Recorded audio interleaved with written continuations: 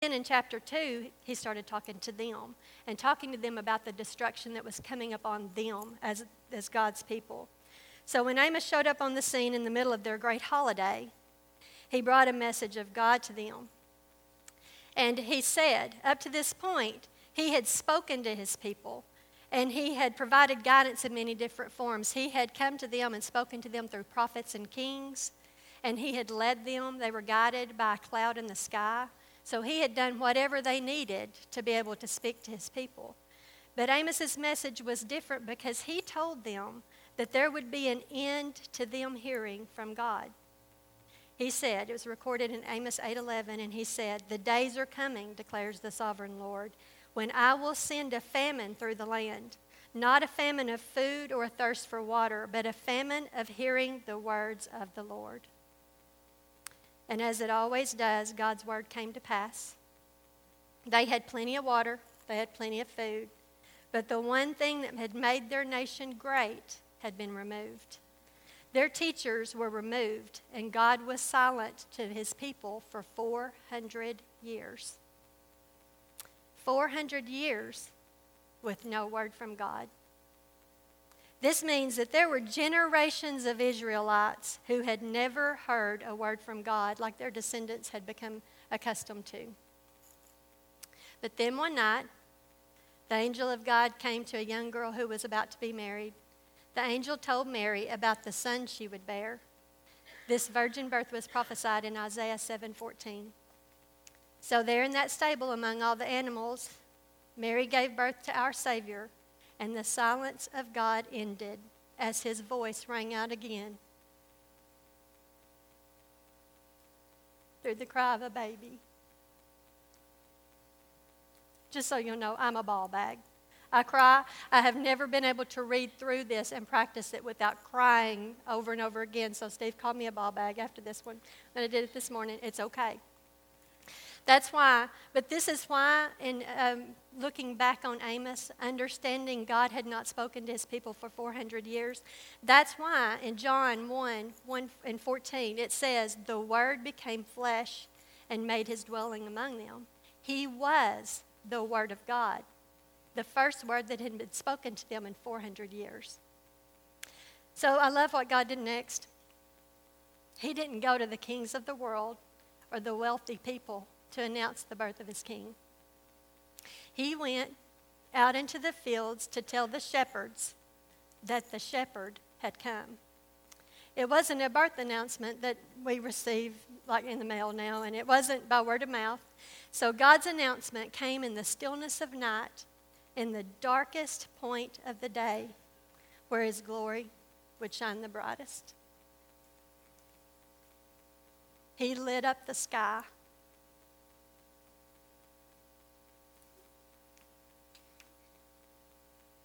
As an angel appeared, announcing the birth of Jesus. The angel said, "Do not be afraid. I bring you good news of the great joy that will be for all of the people. Today in the town of David, a Savior has been born to you. He is Christ the Lord. This will be a sign to you. You'll find a babe wrapped in clothes and lying in a manger." And suddenly a great company of the heavenly host appeared with the angel, praising God and saying, "Glory to God in the highest, and on earth peace to men on whom his favor rests." So, and this is one of those times I'm going to cry, I'll tell you. But I remember when Steve's grandmother was passing away from this earth and she was transitioning from earth to heaven. And they had called the family in. We were all around her bed. And she was still talking to us, but she was describing what she was seeing. And it was so amazing. She said, look at all the angels. Aren't they beautiful? They're so beautiful." God had split the sky open for her and given her a glimpse of heaven. That's what he did to these shepherds on earth.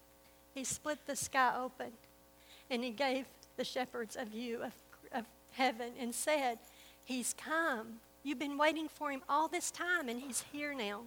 He's come to you, just like we said he would." The shepherds left their sheep to seek out the Lamb of God. The shepherds were the only people to receive an announcement of the coming of Christ. If you had a scale of popularity and social class, shepherds would not have been at the top of that. They would have been at the bottom. So they were considered to be kind of a lower class of people. What does that tell you? They were the only ones who received an announcement of God's child coming to earth. What does that tell you about how he views people? The next were the Magi. We've been working on a little thing at our house too. We've been working on not wiping our nose with our hand and wiping it on our pants legs. April, I'm trying. So I'm modeling for Steve today Kleenexes. They always match. They're not brown, that brown stuff, camouflage or whatever that he carries in his back pocket that doesn't match his outfit. That also bothers me, but we're not going to let that. As long as he's not using his hand and wiping on his pants, we're okay. So the next group that God led to his son were the wise men. Matthew 2:1-2 says, after Jesus was born in Bethlehem in Judea, during the time of King Herod, Magi from the east came to Jerusalem and asked, where is the one who's been born King of the Jews? We saw his star in the east and have come to worship him. Let's talk about this group of people for a minute. The Magi were astrologers from the royal court of the king of Persia. These wise men noticed the star because they studied them. These wise men, as they're often called, were pagans. The God of the universe chose to reveal himself where the pagans were looking. This showed that his son didn't come just for the Jewish people. His son came for all people, all of them, anyone who would believe. And he did it in such a way, his star was so different from all the others that they knew it had to be about God. They knew it had to be about God coming to earth. They knew that it was about the Son of God. So another point to notice is that the star didn't lead them to Bethlehem. The star was in the sky and they just noticed it. They noticed it and expected to find a king where you would find a king in a palace. So they went to Jerusalem just to ask King Herod where the baby had been born. That's where you would expect to find a king, would be in a palace. They had no idea he was in a cave. Next, the scripture says, when King Herod heard this, he was disturbed, and all Jerusalem with him. When he had called together all the people's chief priests and teachers of the law, he asked them where the Christ was to be born. In Bethlehem in Judea, they replied, for this is what the prophet has written, but you, Bethlehem in the land of Judah, are by no means least among the rulers of Judah, for out of you will come a ruler who will be the shepherd of my people Israel. Did you catch that? King Herod went to the chief priests and teachers of the law and asked them where Christ was to be born, and they quoted scripture giving him exactly the location. They knew where he was, and they knew why he had come. The religious leaders knew where the Lord of Lords and the King of Kings would be born, but they chose not to follow the Magi to see him. This is the Savior that they'd been waiting for 400 years, and they took him for granted. The next generation of these same people were the ones that took his life. Matthew Henry says, there's a fine line today between taking him for granted and wanting him out of the way. Taking him for granted and then wanting him out of the way were the sins of the religious people. Scripture goes on to say, then Herod called the Magi secretly and found out from them the exact time the star had appeared. He sent them to Bethlehem and said, go and make a careful search for the child. As soon as you find him, report to me so that I too may go and worship him. After they had heard the king, They went on their way, and the star they had seen in the east went ahead of them until it stopped over the place where the child was. When they saw the star, they were overjoyed. On coming to the house, they saw the child with his mother Mary, and they bowed down and worshipped him.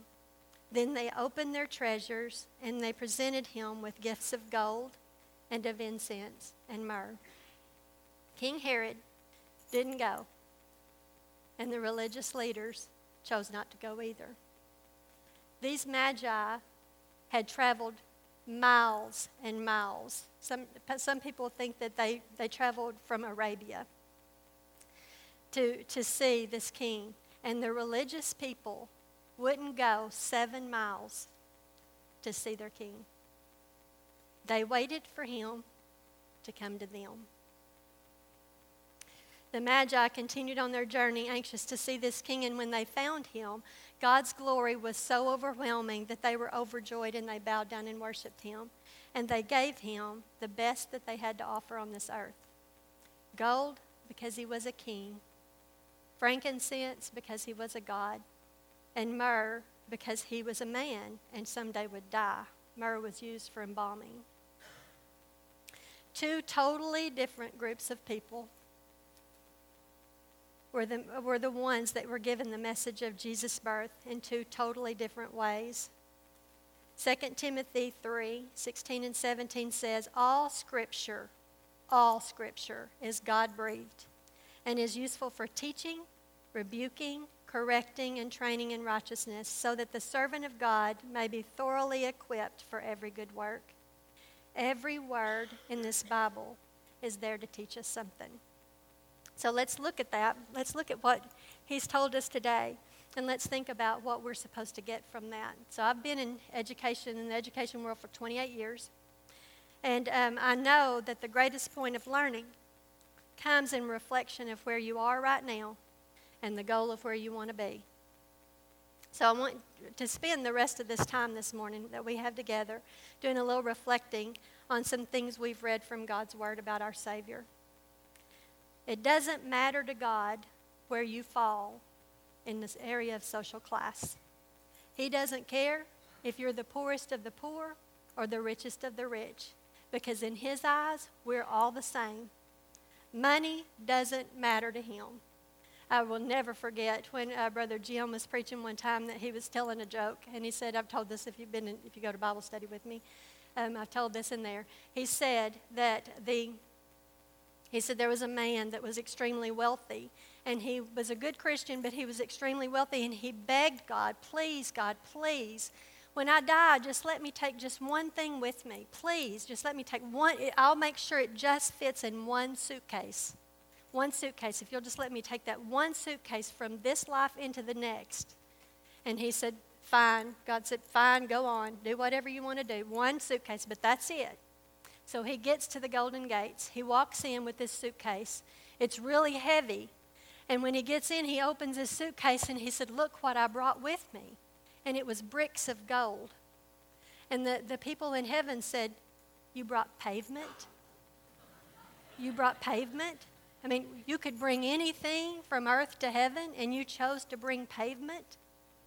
That's what it's like in heaven. That's why he views the social classes that we're the ones that put that on people. It is not him.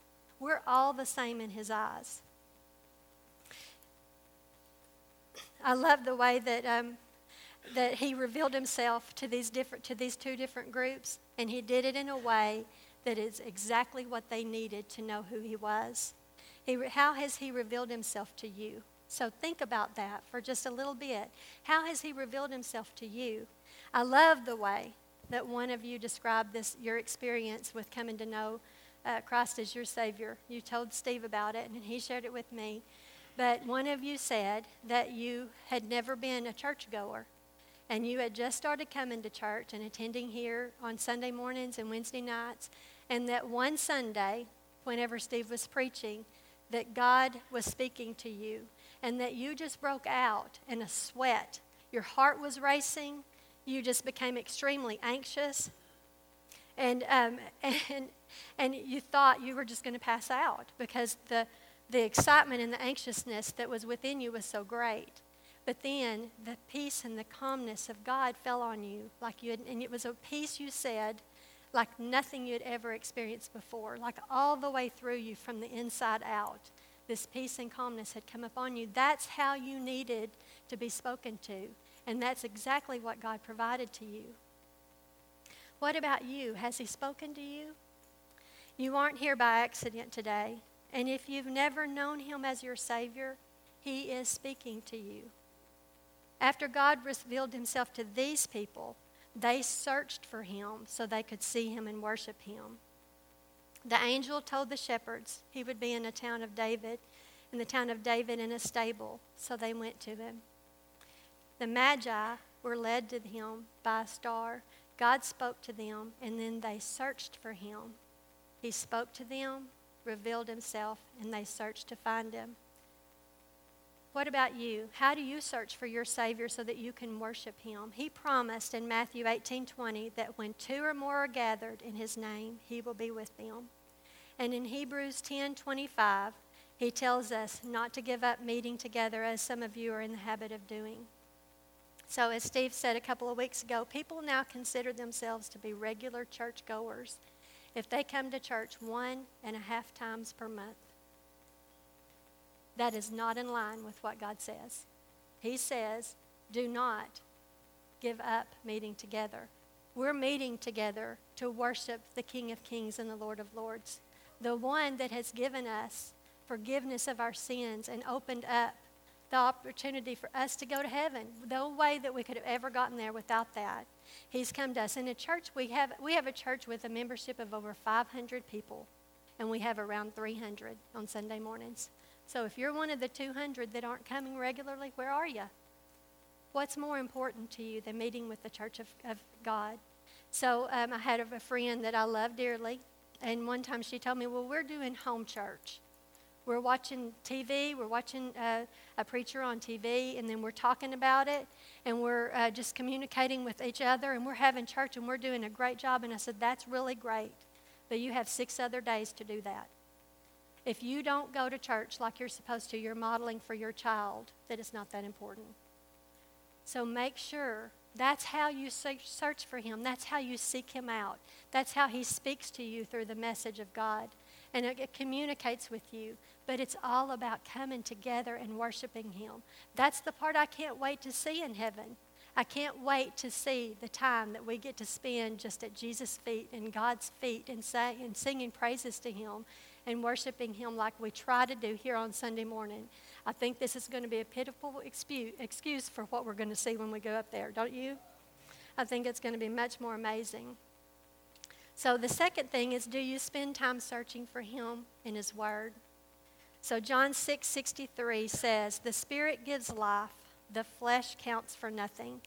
The words I have spoken to you, they are full of the Spirit and life. You find Him in His Word. It is His greatest way of speaking to you. Every word in His Word is purposeful. Every one serves a purpose. It teaches us and it helps align our ways with His ways. If you had to measure the amount of time that you've spent this week reading God's Word, what would it equate to?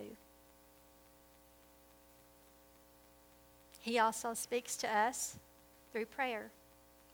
Our time to directly talk to Him. Prayer helps us face and overcome things that we have to struggle with in this life.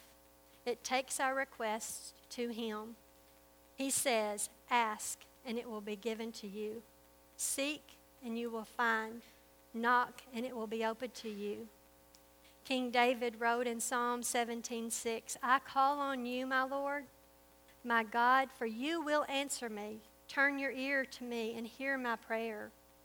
In Jeremiah 29:12 it says, then you will call on me and come and pray to me, and I will listen to you. If you come and pray to me, I will listen to you. All throughout Scripture, it talks about how important prayer is. It was so important that Jesus modeled it for us. It's our communication with Him one-on-one. We speak to Him. We give Him our cares. He gives back the answers that we're needing. So reflect for a moment on your prayer life. Is there a time each and every day that you've just given that time, that this is dedicated to my time to speaking with my Father, following His lead, reading His Word, speaking to Him through prayer, worshiping Him weekly in church with other believers? These are the ways we search for our Savior and get to know Him as our Father. So where do you stand in this? Are you looking for Him, or are you taking Him for granted? Just as the religious leaders did. Are you searching for Him, or are you waiting for Him to come to you? I love the description John gives of our Savior in John 1. In the beginning was the Word, and the Word was with God, and the Word was God. He was with God in the beginning. Through Him all things were made. Without Him nothing was made that has been made. In Him was life, and that life was the light of men. The light shines in the darkness, but the darkness has not understood it. This is who Jesus is. He is the Word of God, sent to us to reveal the mind of God.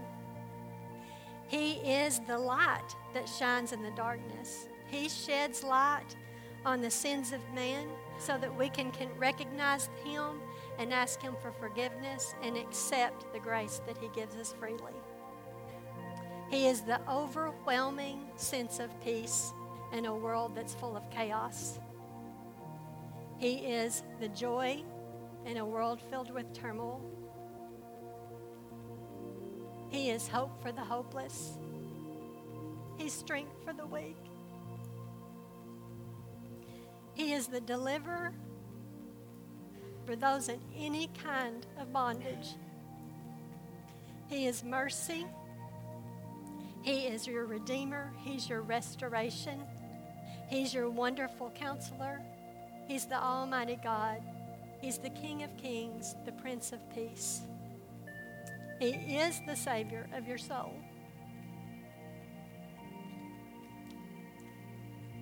So the question is, what do you need today? He's your answer. If you don't know Him as your personal Savior, you have a void. Every one of us, born as sinners in this world, have a void in our heart, an openness, a hole that He's made to fill. And we try on this earth, we try to fill that with everything. We try to fill it with other people. We try to fill it with drugs sometimes, or alcohol. We try to fill it with things of this world, possessions, all these things, trying to fill this hole, because you can fill the void and it's overwhelming to you.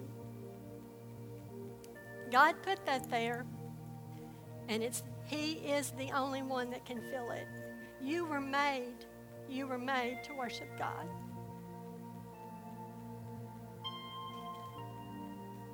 I have a friend who is living with her brother and sister-in-law right now, and they're really struggling in their marriage. And it just happened that her husband lives in another state, and she lives in Arkansas and works with me.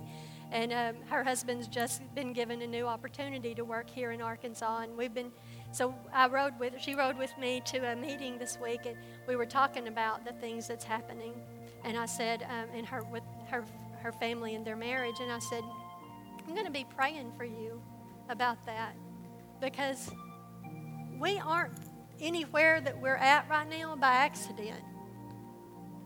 Wherever you are, there's work for you to do there. And it's not about the work that we do and the things that we do for money. It's about the work that God has for you to do. And I think you're there today because you're supposed to help this couple with their marriage. And I said, so have you thought about just going to them and talking to them and about this and talking to them about what they can do because you're there for a purpose? She sent me a text this morning after first service, and she said, I really thank you for praying for me because, and I think that you're right, because she opened up to my husband last night and started talking to him, and he was able to share some things with her that really helped her, I think, and I think we're going to be able to help them through their marriage. And I said, you're not here for any other reason but to lead others to Christ. We think we're here to do our jobs, the actual jobs we go to. You're not. You're given the talent and the skills that you have. You might be doing God's work through a job that you're doing on this earth, but it's not about the job at all. It's about the things that God has for you to do for Him, to bring glory and honor to Him.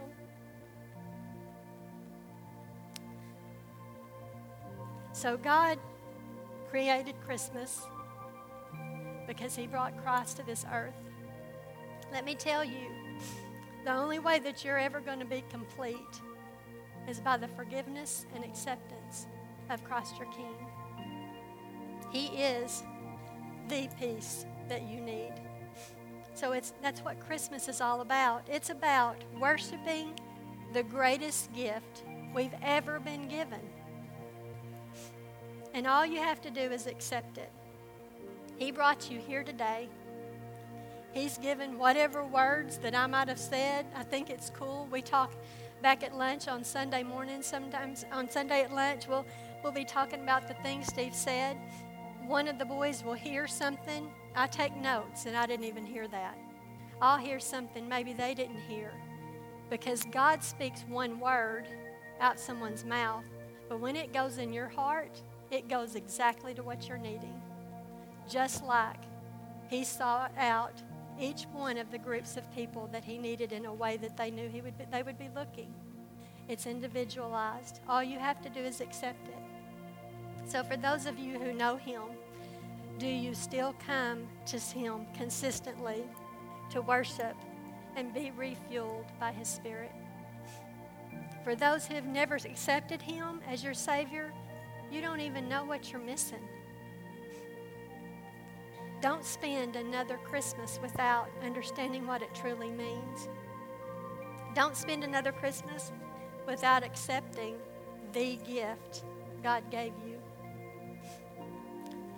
If there's been anything in this message today that's tugged at your heart or shined a light on an area that you need to change in your life, I want you to know that these altars are always open to you. This world is filled with cares and struggles and turmoil. It's because this is not where we belong.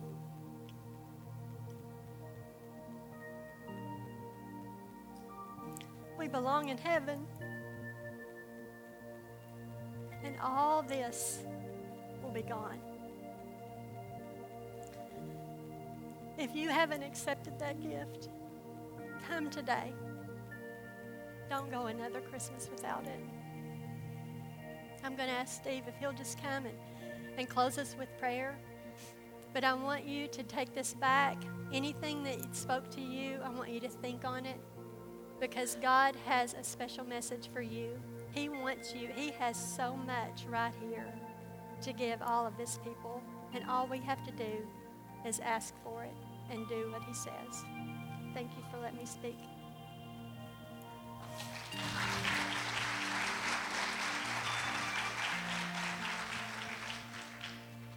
Well, this morning as we close, I want to ask you to stand, and these altars are open. If you would like to come pray this morning, maybe situation that you're burdened by that you would like to bring to the Lord this morning, or maybe today God just spoke to your heart about taking Him for granted, taking His church for granted, taking the body of Christ for granted.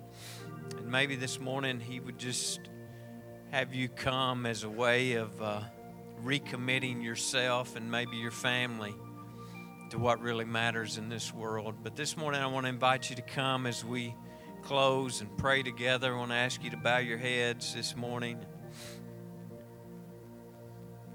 Again, with Lynette, I would say, if you're here today and you've never accepted Christ, you've never really realized what Christmas is truly about. And that's that we had a Savior that loved us enough to come for us and to pay a debt for our sin that we could never pay. And this morning, maybe like the shepherds, He's appeared to you in a whole different light, in a whole different way, and it got your attention. And you're not here by accident. And this morning, you'd like to accept Him.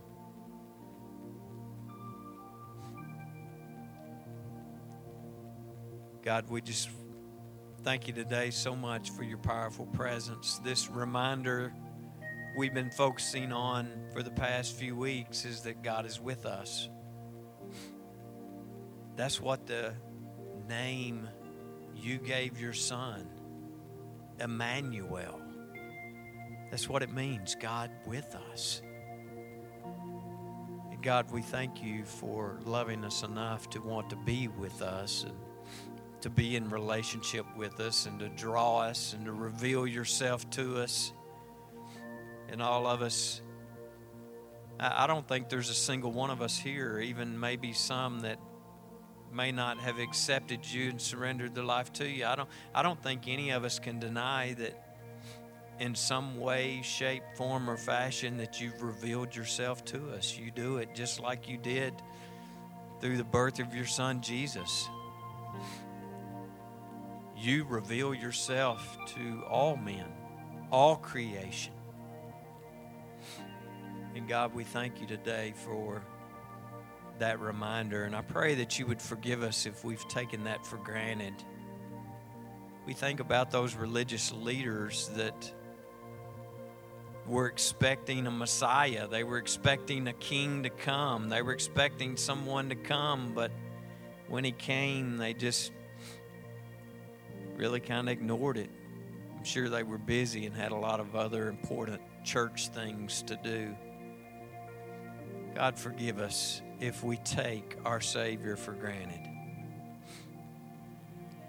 Forgive us if we take for granted the opportunity that we have to come together as the body of Christ. It's one of the most sacred things, one of the greatest freedoms and opportunities that we have is to come together and worship our Lord and Savior. We do the best that we can do, but it would be nothing compared to how it's going to be in heaven when we gather around the throne.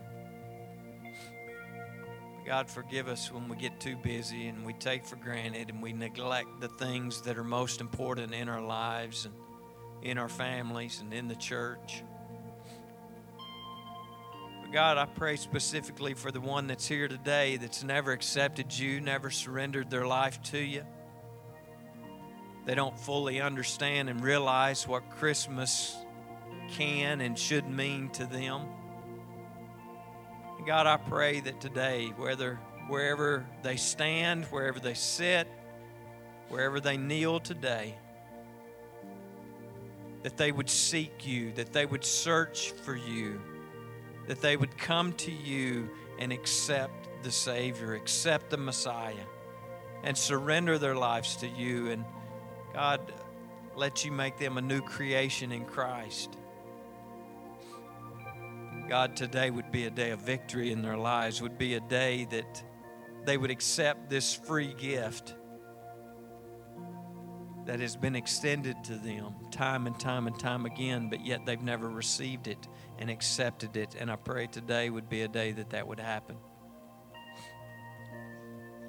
God, there's so much going on. We're so busy right now. I pray that we would never get so busy with celebrating a holiday that we would forget to celebrate you and who you are, because that's truly what it's all about.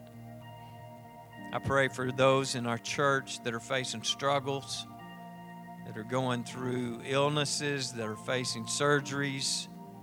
God, this past week we've had multiple surgeries in our church family. We've had to bury a dear lady that we love so much. And God, it just keeps coming.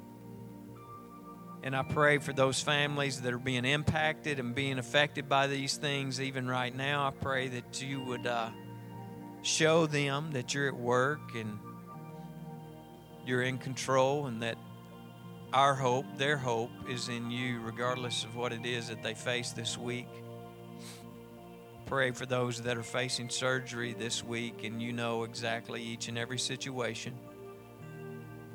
Pray that you would be with the doctors and all those who are overseeing those surgeries and procedures. But God, most of all, I pray that you would do what only you can do, and that you would be glorified in and through that. God, we love you so much. We've been reminded of your great love for us today, and I pray that we'll continue to celebrate that as we leave this building and go out into the community and we go to work, that we would see that as an opportunity not to make money, but we would see it as an opportunity to represent you in this world that we live in. That's the church being the church in this world. And that's what we've been called to do. And I pray that we would have a desire to do that. And we would want to do that. And you would help us to do that because we need your help. God, we love you again so much. Thank you for your awesome love for us. And it's in the powerful name of Jesus that we pray. Amen. God bless you guys. Don't forget Wednesday night meal, 6 o'clock. Next Sunday, 10 o'clock. Only Christmas communion. I love you guys. Have a great week. It might take a baby to open your heart and tenderly pull